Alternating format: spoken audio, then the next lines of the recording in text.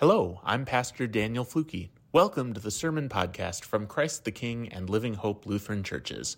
We are congregations of the Evangelical Lutheran Church in America, located in Port Washington and Saukville, Wisconsin. We believe God's love is for you. Here's our message for this week.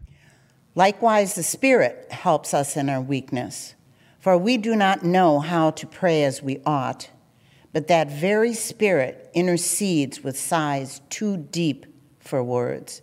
And God, who searches the heart, knows what is the mind of the Spirit, because the Spirit intercedes for the saints according to the will of God. We know that all things work together for good for those who love God, who are called according to his purpose. For those whom he foreknew, he also predestined to be conformed to the image of his Son, in order that he might be the firstborn within a large family. And those whom he predestined, he also called, and those whom he called, he also justified, and those whom he justified, he also glorified. What then are we to say about these things? If God is for us, who is against us? He who did not withhold his own Son, but gave him up for all of us, will he not with him also give us everything else? Who will bring any charge against God's elect? It is God who justifies. Who is to condemn? It is Christ Jesus who died, yes, who was raised, who is at the right hand of God, who indeed intercedes for us. Who will separate us from the love of Christ? Will hardship or distress or persecution or famine or nakedness or peril or sword? As it is written, for your sake we are being killed all day long. We are accounted as sheep to be slaughtered. No, in all these things we are more than conquerors through him who loved us. For I am convinced that neither death, nor life, nor angels, nor rulers, nor things present, nor things to come, nor powers, nor height, nor depth, nor anything else in all creation will be able to separate us from the love of God in Christ Jesus our Lord. The Holy Gospel according to Matthew, the 13th chapter. Glory to you, O Lord. Jesus put before them another parable. The kingdom of heaven is like a mustard seed that someone took and sowed in his field. It is the smallest of all the seeds, but when it has grown, it is the greatest of shrubs and becomes a tree, so that the birds of the air come and make nests in its branches. He told them another parable. The kingdom of heaven is like yeast that a woman took and mixed in with 3 measures of flour until all of it was leavened. The kingdom of heaven is like a treasure hidden in a field, which someone found and hid. Then in his joy, he goes and sells all that he has and buys that field. Again, the kingdom of heaven is like a merchant in search of fine pearls. On finding one pearl of great value, he went and sold all that he had and bought it. Again, the kingdom of heaven is like a net that was thrown into the sea and caught fish of every kind. When it was full, they drew it ashore, sat down, and put the good into baskets, but threw out the bad. So it will be at the end of the age. The angels will come and separate the evil from the righteous and throw them into the furnace of fire, where there will be weeping and gnashing of teeth. Have you understood all this? They answered, yes. And he said to them, therefore every scribe who has been trained for the kingdom of heaven is like the master of a household who brings out of his treasure what is new and what is old. The gospel of our Lord. Praise to you, O Christ. You may be seated. Siblings in Christ, grace to you and peace in the name of our Savior Jesus. Amen. You have a favorite Bible verse? 3, okay. 4. I know some of you grew up Lutheran, and so you went through a confirmation class. Did any of you have to pick a particular confirmation verse? A few, okay. If so, do you remember what verse you picked? You don't have to say it now. No, okay. I did 3 years of confirmation at Ascension Lutheran in Fond du Lac, and I do still remember my confirmation verse. In fact, we just heard it in today's reading in Romans. But there are a lot of great verses in these readings, right? There's Jesus' great little parables about God's kingdom in Matthew's gospel. One commentary I read referred to this weekend as Parable Palooza. There's at least 5 different separate parables just in those few verses. The kingdom of God is like a mustard seed that starts small but grows into a great tree, providing shelter and home. The kingdom of heaven is like yeast mixed into flour, where you just need a little bit and the whole batch rises. The kingdom's influencing the world. The kingdom of heaven is like a merchant who leaves behind all the things of the world to pursue one goal. It's a net scooping up everything in its path, or a treasure hidden in a field. Lots of great images, memorable verses to hold on to. Any of those verses, I think, could be an entire sermon. I won't touch on all of them today. There's a lot of good stuff. We'll come back a little bit. What I really want to talk about first, though, is this reading from Romans chapter 8. And in the landscape of Scripture, the landscape of the Bible, we start with the Old Testament, right? Laying the foundation, telling the story of God creating the world, people messing it up, the fall, God's chosen people, Israel. And then we get to the Gospels, which tell the story of Jesus, the center of our faith, the most important story in all of history, God coming to be with us. But in my opinion, the absolute peak of the Bible, the Mount Everest of Scripture, the part that summarizes the whole point of the book, is Romans chapter 8. And in this chapter, we didn't read the whole chapter, but Paul starts by looking around at the state of the world, looking around at the situation around him, where he's living, what's going on. And he says, you know what? This world is messed up. This world is not the way that it should be. There is an awful lot of suffering going on around us. And I think it's safe to say that we could make that same assessment. That's still true today, right? But then instead of giving up, instead of believing that this is all there is and it's never getting better, Paul says, yes, the world is broken, but God is not done yet. This is not the end of the story. In fact, God is at work in the midst of this brokenness. And so we begin today at verse 26, which is this wonderful verse of encouragement. When we get overwhelmed by the world, when we look around and just don't know what to do, Paul writes, the Holy Spirit intercedes for us. Elsewhere in the Bible, in John's Gospel, the Holy Spirit is described as the Paraclete, a Greek word meaning the one who comes alongside, the one who advocates for us, the one who accompanies us and gives us strength and supports us. The Holy Spirit is the comforter.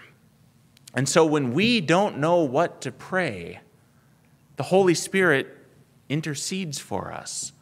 The Spirit gets involved and fills in the gaps. The Spirit intercedes for the saints according to the will of God. Verse 27 then, God's Spirit is at work for us, in us, conforming our wills to God's, changing our hearts to see the world the way that God sees it, through a lens of love. And so God is conforming us to the image of Jesus Christ, God's Son. The Holy Spirit's work is to make you more like Jesus. And then we get to verse 28, which is another verse of great encouragement, and it's also one of the most misunderstood, frustrating verses in the Bible. If you get the weekly email from church, I mentioned in that how challenging I think this verse is. So you ready? Verse 28. We know that all things work together for good for those who love God, who are called according to his purpose. We know that all things work together for good. And I think often this verse gets quoted. It shows up on cards, encouragement cards. It gets quoted by well-intentioned Christians, and it ends up inadvertently diminishing, belittling people's suffering. Because people mean well when you say, that there's a purpose in suffering and God's doing something here and it's God's will, but it rarely comes across as encouraging. There's this idea that God must be somehow causing suffering, causing something to go wrong in order to teach you something or prepare you for something better. And so it gets quoted when you get a layoff slip from a job. And people say, don't worry, when God closes a door, he opens a window, so this is really for the best. Well, maybe, but it's not usually received that way. Or worse, much more seriously, it gets used when a teenager dies in a car crash. People tell the parents not to worry because this must have been God's plan to get another angel. Don't ever say that. It's just not true. And not only is it terrible theology, it is harmful to people's relationship with God. The God that I believe in does not kill children. God does not cause gun violence or bombings. Some of you know that Kristen and I have a friend from our previous congregation who's in the hospital right now and has been for just over a week in Billings, Montana, because she was chaperoning the church youth mission trip. And she opened the wrong door. I think it must have been at night. She opened the wrong door and she fell down a staircase. And she's had a severe concussion. And the report I saw yesterday said that the medication's starting to maybe go the right direction, but she's been sedated for a week from a church youth mission trip. God did not cause that. Paul does not say that everything is good. Paul does not say everything is from God. Paul says that despite all the evil in the world, despite all the suffering and the pain and the sickness and the violence and the despair, God is still on our side, walking with us, even carrying us. And sometimes we can see a reason for suffering. There are times when you can tell what's going on. Cancer can be caused by smoking. In the case of shootings, it's pretty clear. Someone pulled a trigger. Somebody sinned. I was in a soup kitchen once and I saw a poster on the wall that said simply, "Don't shoot people." Sometimes there's a clear solution to at least part of the problem. But so often there is no reason that we can find. Why does the chemo work for one person and not for another? As the Bible itself often asks, the Psalms are great examples. Psalm 73 is a good one to read. Why do wicked people prosper and those who do good suffer? Because that's often the way the world works. And so Paul asks, when we see the suffering in life, what then are we to say about such things? Yes, sometimes we can look back at disappointments and trials in life and we can, in retrospect, see that God was doing something good through it. God can redeem even the worst situations. Don't hear me saying God's not at work. God can redeem even the worst situation, knit together even the messiest threads. But often our attempts to explain suffering as caused by God just don't lead anywhere. All of our pretenses of being in control, our attempts to find meaning in suffering just run into dead ends, and our words fail. You and I are not God. And eventually, all that we can do is to trust that God is still working even now, somehow for good. Trust in that promise that we know the end of the story and love will prevail. Eventually, we're left with Jesus Christ and the confidence in faith that God is for us, that God is on our side, and that in all things God is still at work for good. God, who did not withhold even his own Son, but gave him up for all of us, will he not with him also give us everything else? Who will bring any charge against God's children? All of the misfortunes in life, all the pain, the suffering, the fears, the doubts, the hardship, the distress, persecution, famine, nakedness, peril, violence, sword, sickness, it all falls away, Paul says, in comparison to the love that God demonstrates in Jesus Christ. God entering into this world to come and suffer alongside of us and show us a way out. And so it's not that God causes evil in our lives. It's that God's love is so good, so ultimate, so overwhelming and final that it covers up all of the junk, gives us a way to get through it. God's love lasts forever, the one thing that remains long after everything else has come to an end. And we know God's love because we can look at Jesus on the cross. We can point to the God who loved us enough to come in person, to suffer with us, to do what we could not do, to take all of the evil and the pain and the suffering onto himself and put it to death. This Romans 8 passage is the center of the Bible because it is the core promise of what God has done for you and for me and for all of God's people, the core promise of faith. And so this is the part that's my confirmation verse, Romans 8, 38 to 39. After all that, Paul writes, I am convinced that neither death, nor life, nor angels, nor rulers, nor things present, nor things to come, nor height, nor depth, nor anything else in all of creation will be able to separate us from the love of God in Christ Jesus our Lord. That is the core of the gospel. Jesus loves you, period. Nothing can ever change that. Nothing that you can do, nothing that anyone else can do to you, nothing that can happen to you, nothing. The promise of God's love, then, is the foundation for everything else in our faith. God's love is at the root of the kingdom that Jesus talks about and is bringing into reality. That promise is at the root of how we live as citizens of God's kingdom. So one of those images Jesus uses in the parables from the gospel reading is the kingdom of heaven is like a merchant in search of fine pearls. On finding the one pearl of great value, and notice that the kingdom is like the merchant, not the pearl. On finding one pearl of great value, he went and sold all that he had and bought it. And that parable reminds me of that famous, deep, philosophical question of what would you do for a Klondike bar? The pearl is God's love. What would you do to receive God's kingdom? It's worth your whole life. And Jesus has already paid for it. Jesus has already bought it for you as a gift. And with this promise of God's love, we can persevere through any suffering. We can make it through any situation. And not only can we persevere and endure, we can allow God to work in us to change the world. The kingdom of heaven, Jesus says, is like a mustard seed, a tiny seed that grows into a large plant.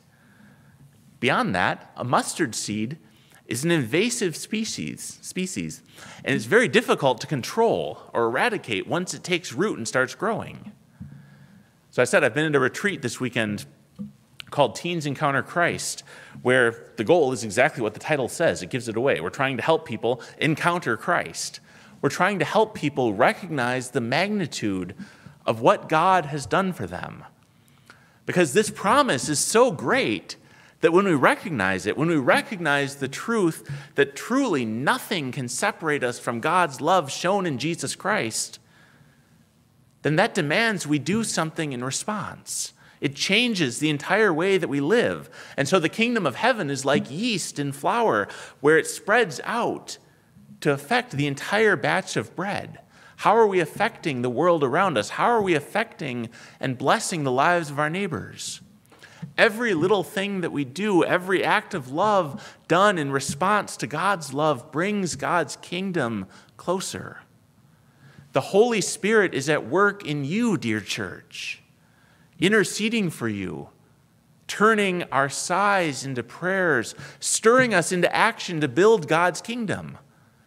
God is at work through you, through me, to heal what is broken in the world. And nothing, not even sin, not even death, is big enough or powerful enough to stop what God is doing. So this week, may the Holy Spirit give you grace to follow and to dwell in this promise of God's amazing love.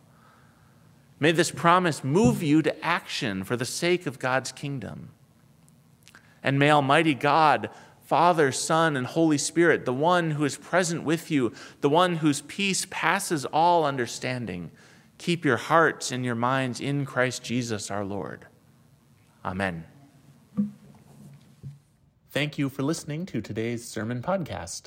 To learn more about the ministries of Living Hope and Christ the King, to ask for prayer, or to make a donation to support the work we are doing in Ozaukee County, you can visit our websites at livinghopesaukville.org or ctkport.org, or click the link in the show notes to find us online or on social media. May God bless you, and we hope you'll join us again soon.